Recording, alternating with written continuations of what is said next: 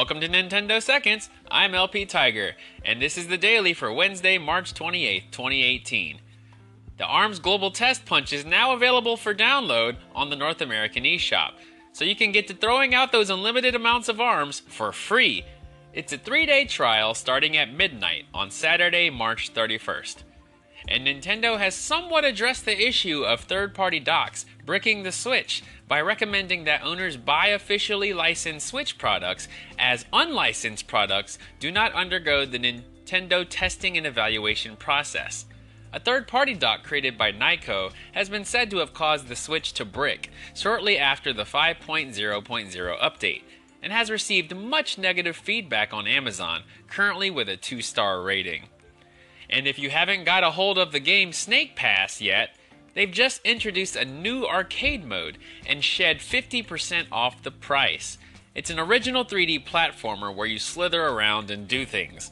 No running, no jumping. In that case, is it truly a platformer? Anyway, for a limited time, it's $9.99 on the eShop. Do you like Monopoly? Well, I don't. But a new Mario Kart Gamer Edition is available for purchase today at GameStop. It retails for $24.99 and will be available at other retailers this summer. Some differences include the usage of coins as currency and the characters Mario, Luigi, Toad, and Princess Peach, well, in Mario Karts.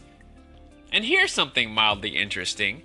The inside cover of many physical games can be flipped around to unveil an optional cover artwork. Well, what about a board game? The Alliance Alive, from Atlas, has done just that with its 3DS release. Open the game, pull out the cover artwork, and play a board game. Well, it's a very simplistic one, but definitely a creative use worth mentioning.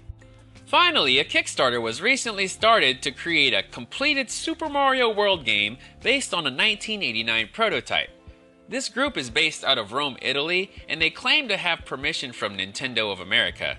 They're aiming for a physical Super Nintendo release, as well as a ported release to the Switch and the 3DS. Personally, the whole thing smells fishy, as it seems out of character for Nintendo to allow some unknown group to make a game with their property. Or maybe it can set a precedent for how to properly contact Nintendo before taking on their IP and creating your own game from it. AM2R, am I right?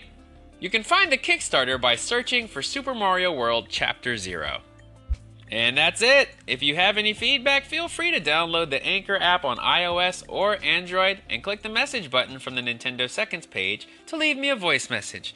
And if I like it, or if it sounds good, maybe we'll see it on a future episode. Or, as always, you can follow me on Twitter at LPTiger, LPTYGER.